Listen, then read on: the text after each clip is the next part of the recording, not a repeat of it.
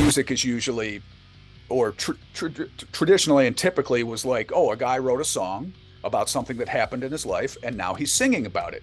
Where Oh, for us, we're like writing about things that we would never want to happen and yeah. we have no actual relation to. We're just kind of like, yeah, let's make a horror story and just make these evil characters and have them do bad things in this song, and that's going to be the story.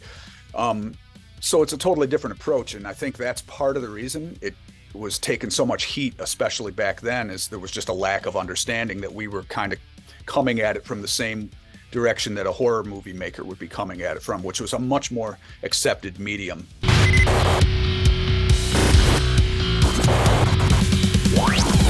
Today on the 200th episode of the Creative and Balanced podcast, we are joined with the legend Alex Webster of Cannibal Corpse. And not only are we celebrating their 35-year legacy, we also got a sneak peek of their brand new album, Chaos Horrific, that is coming out this week on September 22nd. And like all their other records, this one absolutely fucking crushes. In this talk, we learn the secret to the longevity of the band, some deep insight in horror and songwriting, how in modern days they're more accepted, but back in the day were labeled as dangerous, their famous cameo in Ace Ventura: Pet Detective, and a lot of other topics and reflections on their 35-year legacy. This was such an honor to pick Alex's brain, and let's get into it right now.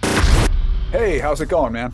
Great, Alex. Thanks for coming in today. I'm sorry about that No little problem. code mix-up. Usually it's unlocked and people can just join, but Yeah. I was looking on the spreadsheet they gave me of all the interviews and stuff, and I'm like, well, there's no code, but it's asking for one. So anyway, that's why they give me your email for a any little mix-ups like that, we can just straighten them out. So we're only running behind 7 minutes. That's nothing compared to the old days.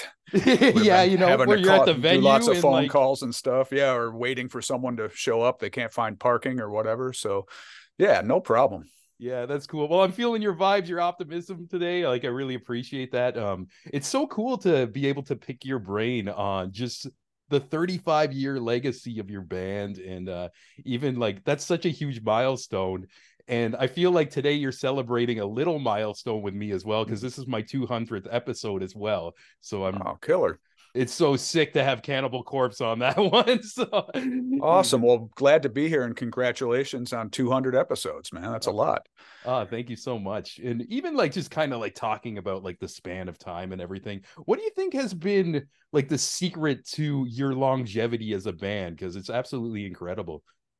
I think it's, and I've talked about this a few times now, like with other interviews, but it's the consistency that we've had, and we've been consistent on a few levels. And first I should preface all this by saying that we've been very lucky too, and that can't be discounted. It's actually one of the key ingredients to having a good career is just being lucky enough to be at the right place at the right time for certain key things, and we have been. But yeah, the things that we've done to help take advantage of the luck that we've been given is to stay consistent. We never really took any time off. The only time off that we've taken really was, the time off that we all had to just take in 2020 and 2021, where really there was no touring. But other than that, if you look at our career since the very beginning, we've been steadily doing shows, lots of, touring. We've been putting out albums regularly. So I think there's consistency on that end of things. There's consistency in that we haven't had a whole lot of lineup changes in the band over the years. And then the other thing that we're pretty consistent about is the style of the band. I mean, when we do a live show, we're playing songs from all different parts of our band's career, and I feel like they all work well together. It doesn't sound like something is really out of place. Like, we've grown over the years, but I think the style has been consistent. So you put all those things together, and I think that helps, that's helped us stay where we are and had a good steady career. And we're very grateful to our fans for sticking with us. They've been there. Some of the same fans that we've seen on the first tour, we will still see. People have been coming to see us, some of them, for decades at this point. And then we're always happy to see new faces too. So, yeah. That's the consistency would be the word I would keep Yeah, going back to. that's so cool. And you mentioned the like just kind of like seeing the same fans too. And one thing I noticed, and also what I love about Cannibal Corpse was I first probably got into you around like the early 2000s as I started diving into more extreme metal and stopped listening to stuff on the radio, you know. Mm. But after my first show, like I've seen to just see you guys live every time because there is such a certain I don't know, vibe and energy you guys put out, which you don't get from a lot of bands. And it's almost like I live in Toronto. I live 5 minutes from the Mm. Opera House. If I see Cannibal Corpse on the thing, I'm gonna go, and I know I'm just gonna get Mm. this rush of like adrenaline and other people all in it in the same thing, and you guys are just killing it and everything. And it's just amazing how you've over all this time too, you haven't slowed down with the live show or the style or anything. It's just that consistency, like you said. Thank you. Yeah, I mean it's cool that you mentioned the Opera House too, by the way, because our first real full tour, we had actually played Toronto a couple times before.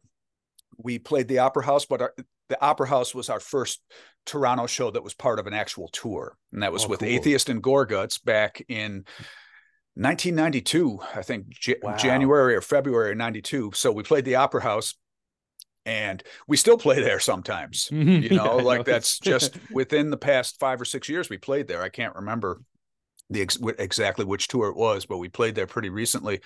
You're talking about the difference between guys who were, in the early 20s to guys who are now in their early 50s. And that's the big difference because this is an athletic kind of music. So we have to pace ourselves a little bit, make sure that we are taking care of ourselves on tour. I mean, I used to, we all used to party a bit back in the old days, and I would not, that's a long, long time ago for me, but I would not play hungover and in my 50s. I don't know how some guys still do it. Like, I'm like, Yeah. God, you're in your 50s and you're hitting the stage hungover or whatever. I forget it. So, yeah, we just make sure we take care of ourselves health wise and want to be able to do the things that we did 30 years ago and still do it at that level or even better if we can. But yeah, it's really physical stuff, especially for the drummers. I think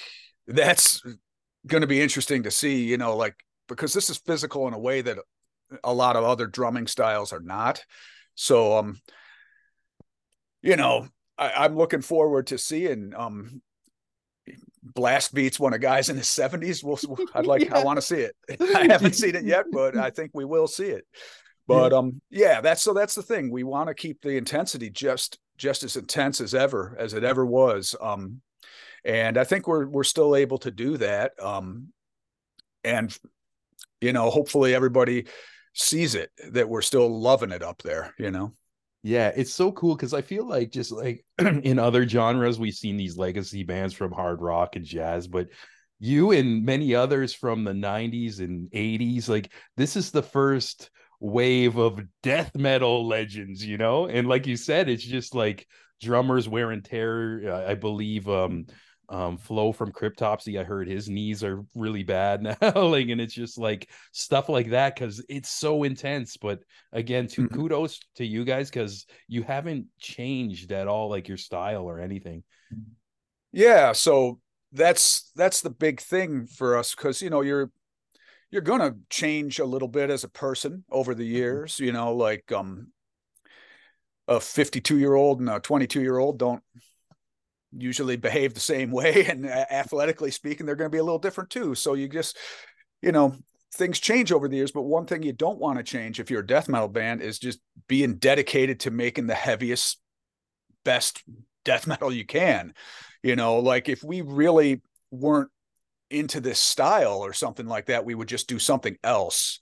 Or if anybody is interested in other kinds of music, we'd always want to do that in a different project or something. We wouldn't want to change what Cannibal Corpse is. Like, going back to that consistency I mentioned earlier, we, no matter what, no matter how, you get older, you mellow out a little bit as a person, but we don't want the music to mellow at all. We want it to be as intense as ever. And hopefully people hear that with the new album and when they see us live coming up.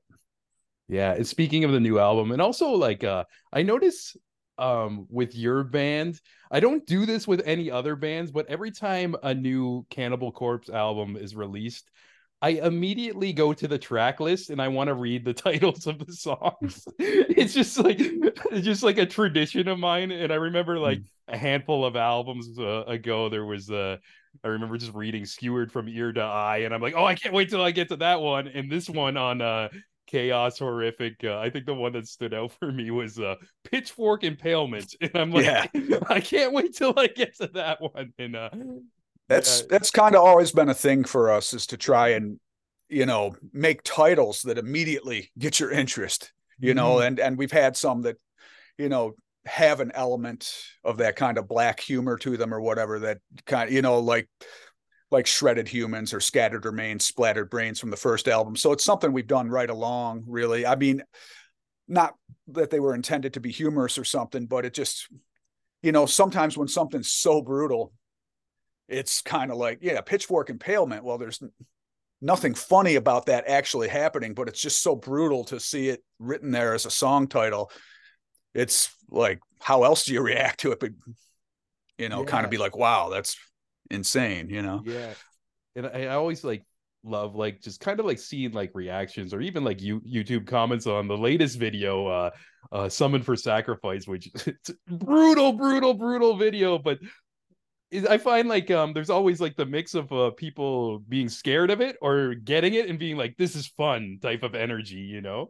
Yeah. Well, I mean, like I said, we don't go for intentional humor or anything like that. But Yeah. if when you're going really brutal with certain things, it's going to be kind of a natural reaction. And I find that the really gory stuff, like, yeah, Pitchfork Impalement, that's an easy one to kind of use as an example for this album. Um, you look at other things that are more subtle and they end up being a little scarier from a horror Yeah. standpoint, Yeah. because it's not so over the top. So Mm-hmm. sometimes the more subtle horror is actually more effective horror.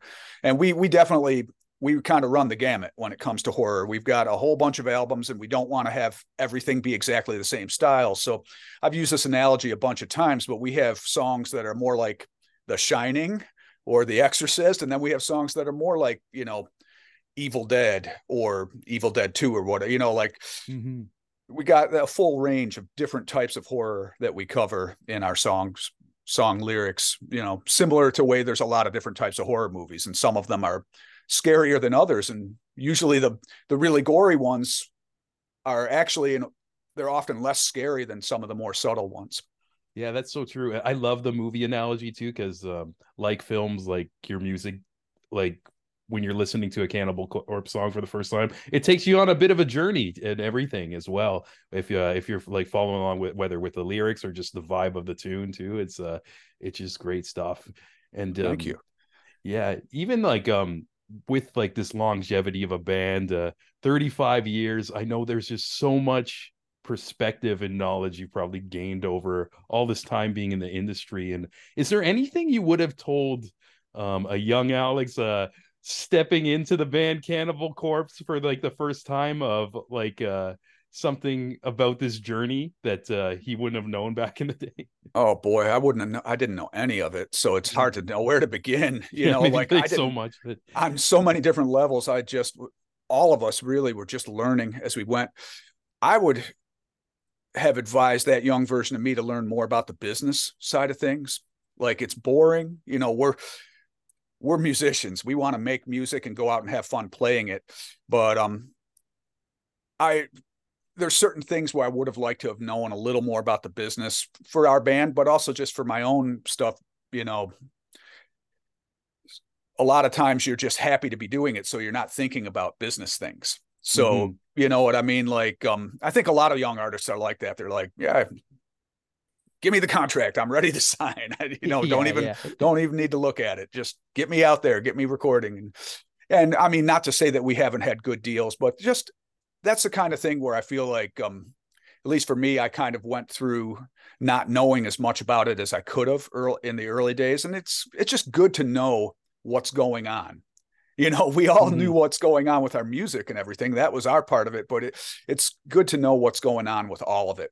So, and I meet some guys where I'm like, wow, this guy's on top of it. Some of the other bands we toured with, where I'll talk to them, younger guys too, and they're like, oh yeah, so we get this percentage on our t-shirts and we're this and that. And I'm like, good for you, man. Yeah. I didn't know what the hell was going on when I Yeah. first started. They also got the advantage of the internet as well too, and getting to listen to like little segments like this too. It's like almost like there's so much schooling that wasn't there before, where I feel Mm-hmm. like just back in the day, it's so interesting times of just like fucking around and finding out type of energy.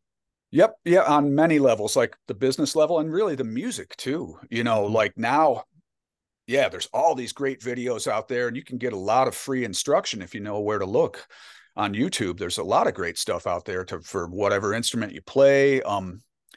And like just using bass playing as an example, there was no book or really instruction for death metal bass. I mean, when I Yeah. started playing, when Cannibal Corpse started, death metal had been around for 4, maybe 5 years, depending on when you say it all started.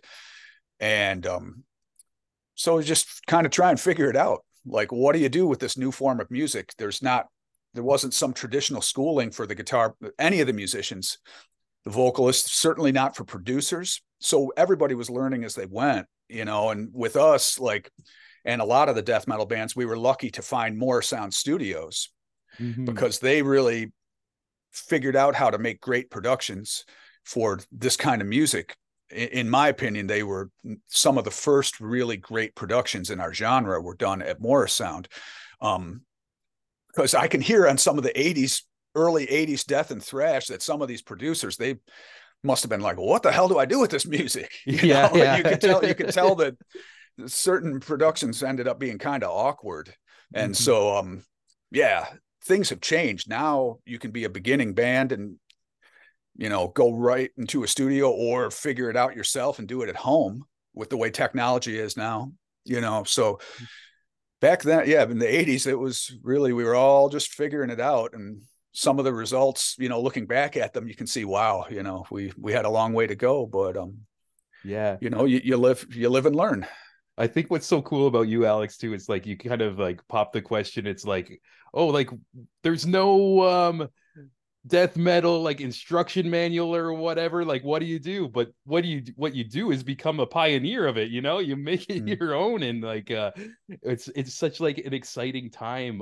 Like I couldn't imagine. I was just like a child around that time when you guys mm, started like booming and everything. But that must have been just interesting to see how people and crowds react and to see the rise in popularity of it as well. That must have mm-hmm. been so cool, man.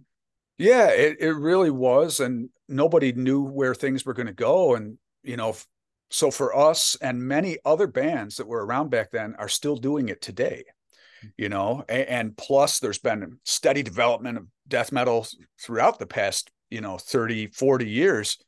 Is it really 40? I guess, yeah, depending on where you start.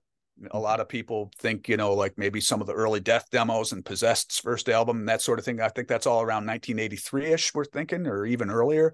So we're talking like 40 years of a genre, and it's still around, and there's been steady growth and new bands coming into it throughout the whole time. But yeah, in the 80s, everybody was, you know, nothing was established. So it was kind of anything goes, you're everybody who was doing it, though. I think the idea kind of was that it was going to be sort of a dark, horrifying side of metal, taking those kind of the horror aspect, you know, that was really like some of the movies I mentioned earlier, like The Shining, The Exorcist, those kind of things. I feel like those movies, in a way, may have had a little influence on the genre. Hard to say, but I think it kind of goes hand in hand in some Yeah. ways. And yeah, so it's cool. It was something new, even for us coming into it a few years after the very beginnings.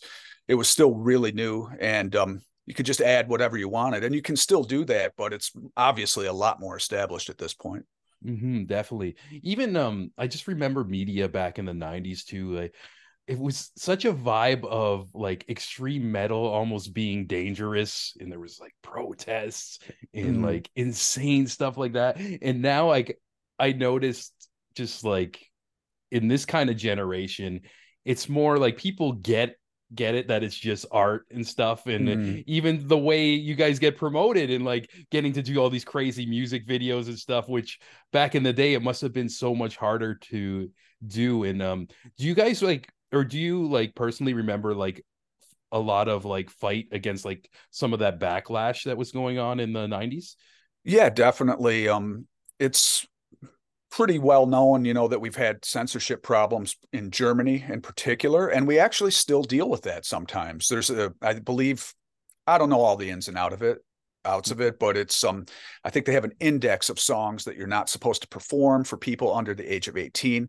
Most shows over there are all ages, or I think maybe 16 and up or something like that. So there are certain songs that in certain cities of Germany we're not supposed to play to this day.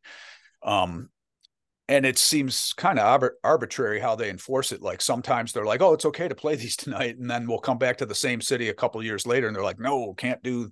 Here's a list of songs you can't do. So it's an ongoing thing still in some places, but I think you're right. Most people get it at this point that it's, it's another form of horror entertainment. Like, there's violent, horrific entertainment all over the place. There's clearly a large interest in that in the humanity. Human beings are very interested in that kind of thing. And I think that entertainment seems like a pretty harmless way, like horror movies, violent video games, music with violent, horrifying lyrics like death metal and other extreme genres. I think in the beginning, the music thing, that was like something that was kind of hard for people to understand, because music is usually, or traditionally and typically was like, oh, a guy wrote a song about something that happened in his life and now he's singing about it. Where for us, we're like writing about things that we would never want to happen and we have no actual relation to. We're just kind of like, yeah, let's make a horror story and just make these evil characters and have them do bad things in this song, and that's going to be the story. So it's a totally different approach, and I think that's part of the reason it was taking so much heat, especially back then, is there was just a lack of understanding that we were kind of coming at it from the same direction that a horror movie maker would be coming at it from, which was a much more accepted medium to get horror out there. Look how mainstream horror is, even really gory stuff. I hadn't ever watched that. I think it's the Hannibal TV show, right? I had never seen that. I don't watch horror TV at home very much, honestly. My wife and I don't watch that kind of stuff too often. And I had just missed out on that show, and I was watching a little bit over at Eric's house, but when we were working on some music, and I was like, this was on TV? Yeah, like the times have changed. Like, what the fuck? Yeah, I was like, wow, seemed R-rated to me. I thought it was really good. The episode I saw, I was like, wow, that's impressive. And I was like, that was on network TV. So yeah, the times have changed. Absolutely. And I think people understand, that horror entertainment, we should all give ourselves enough credit to know that we know the difference between something fictional and something that's trying to instruct you to do something, where certainly nobody's trying to do that with horror entertainment. It's just entertainment, fictional, period.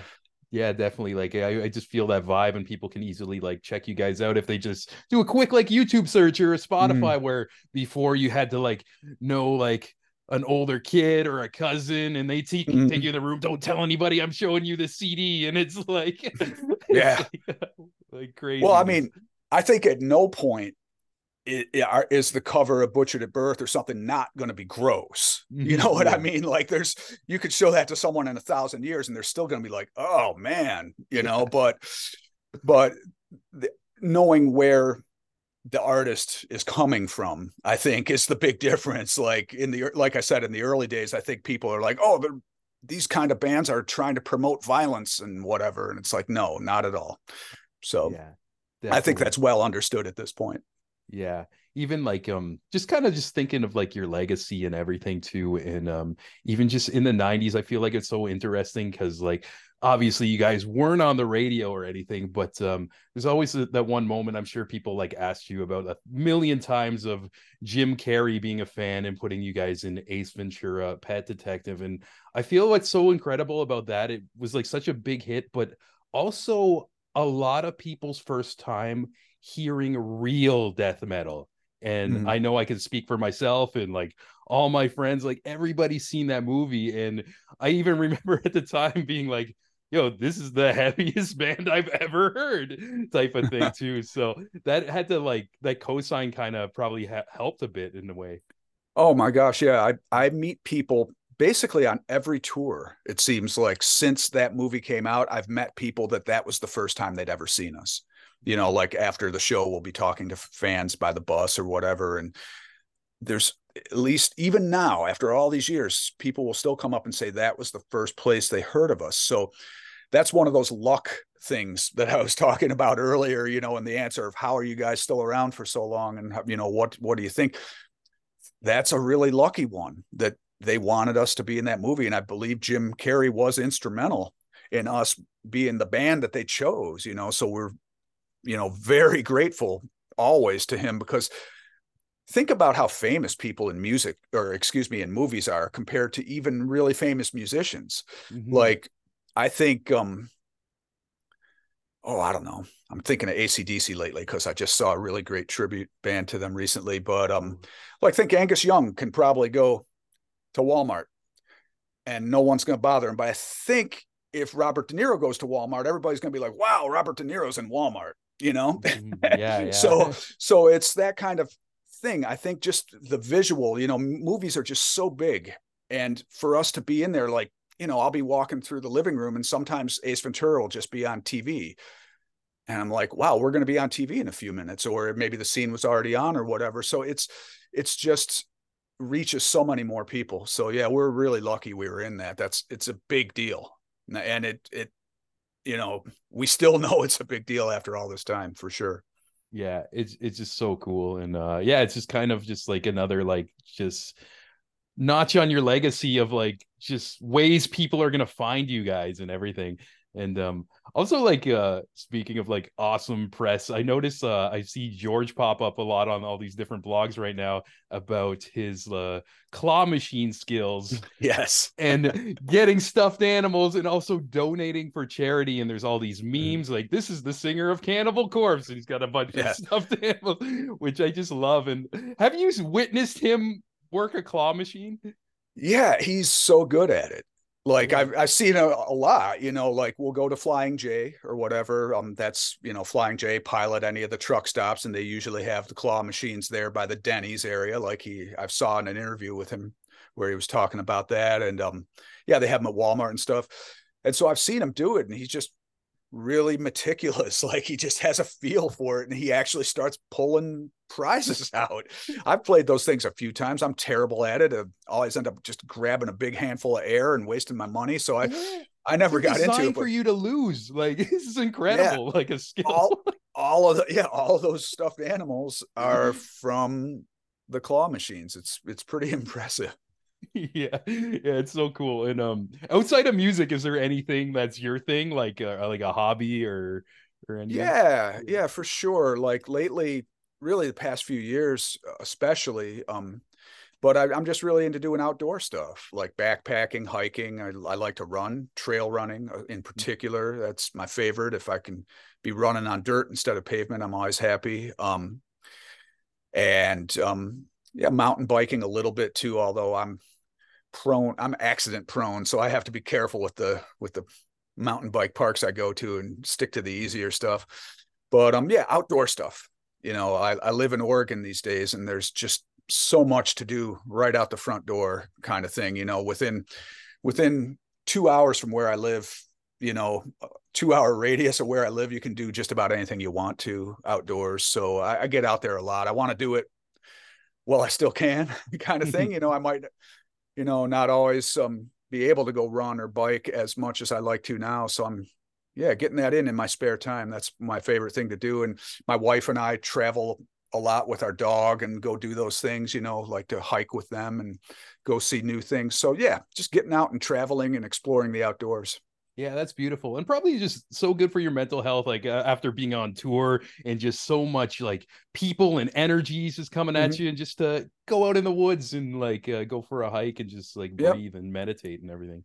Yeah, no, it's great. I went on a just an overnight backpacking trip last week up in Washington State, and it was great. You know, you're just there by yourself, and I went alone for that one, and so yeah, very relaxing. It's a different world. You know, there's a whole lot of different things you can do on this planet. You know, you can be Mhm. alone or you can be with a whole bunch of people, and you can have a lot of fun with both things. And I think it's good to have a balance. You know. Yeah, definitely agree. And just as a final question, because I noticed like with these type of interview segments, I don't just cover music, I cover like all sorts of films and everything. And a lot of creatives kind of gravitate to this and almost just kind of like send me messages like telling me what they take in here and there.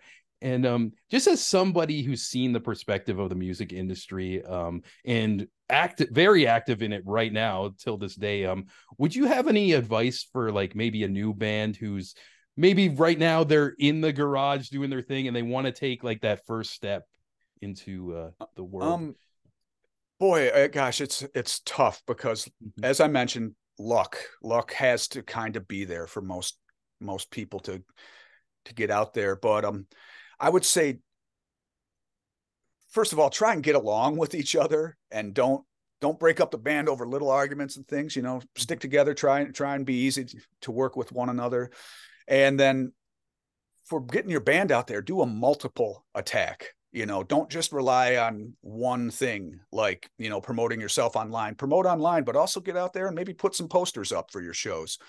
You know, go to other band shows, get to know people, do shows wherever you can. Make a personal connection beyond just being online. Both things are important, but I think there's, you know, with how much time we all spend online these days, it's that much more potent when you're meeting someone in person. You know, so get out there and, you know, yeah, put the posters up and, you know, do the shows. You know, Mhm. it's great to have videos of your band playing online. That's important, and to promote your shows online. But yeah, get out there and do as much as you can, and yet attack it from multiple angles. Use everything you got in terms of promotion. You know, traditional old school stuff that we did in the 90s, like, you know, handing out physical flyers and hanging up physical flyers and things like that, and then handing out your CDs, maybe have, and then on top of that, do all of the modern stuff that you can, you know, as well. Use social media as well as you can. So yeah, multiple track attack, and try and get along with each other. You know, Yeah, hell yeah. that's a big thing. So many good bands break up before they don't realize that they probably could have made it if they had just put aside some of the arguments and just kept it going. Well said. And even just kind of being in the city of Toronto and like going to small clubs too. Some of my favorite bands of the city no longer exist anymore. And Mm, right before something big was going to happen. But again, like such yeah. sound advice, Alex. And I want to thank you so much for your time, for being part of my 200th episode. Just a longtime fan. Personally, I wouldn't have this any other way of 200th episode than to have a legend like yourself and just kind of celebrate 35 years of Cannibal Corpse. Well, thank you so much. It's an honor, and congratulations again on your 200th episode. And thank you for yeah, it is our 35th anniversary. Honestly, we've been more focused on the new album than even thinking about that anniversary. But maybe for the 40th anniversary, which we will still be active for, you know, I don't see any reason we wouldn't be. So maybe we'll do something big for that. But yeah, thank you for having me on here. It was a pleasure, and we will be heading up your way pretty soon.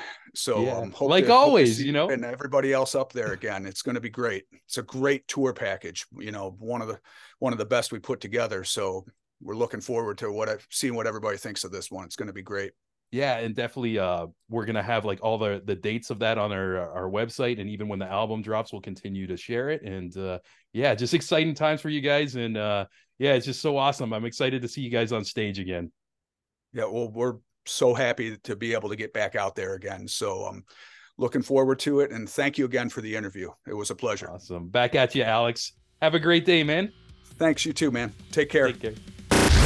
Thanks once again to Alex for that fantastic talk. Like we mentioned, the new album, Chaos Horrific, is coming out this week. And I gotta tell you from my early listens, spoiler alert, it is fucking awesome. And if you love Cannibal Corpse, you're gonna love this. They just do what they do, and it's so awesome. And it was amazing to pick Alex's brain on the 35-year legacy. I said it in the interview, and I'll say it again.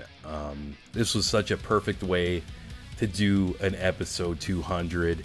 And if anybody who's known me as like a teenager or in college really knows how much this one's meant to me as a big metalhead and everything. And yeah, this was just awesome. And thank you for listening. If this is your first time listening to this show, hit the sub button or a follow, whether you're on Spotify or YouTube, all that jazz. You can expect more interviews like this and Beyond Music with filmmakers of horror, action, comedy, all that.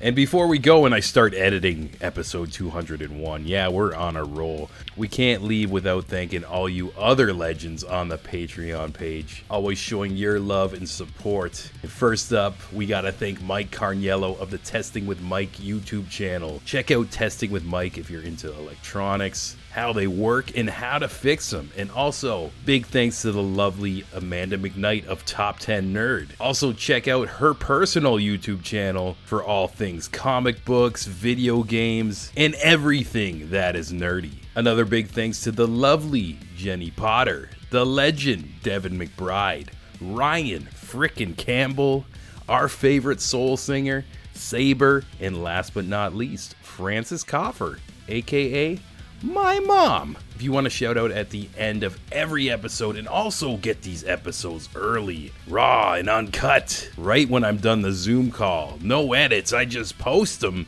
you can go to patreon.com/thecreativeimbalance. It's only $4 a month, and beyond having my thanks, you'll get to go to bed at night, sleep soundly, knowing you're a badass motherfucker who supports raw, uncut, independent media. And nobody can take that away from you. You hear me? Like we mentioned, we got more episodes coming your way. Thank you to Alex, Cannibal Corpse, Metal Blade Records for all the years of music. And we will catch you next time. Yeah.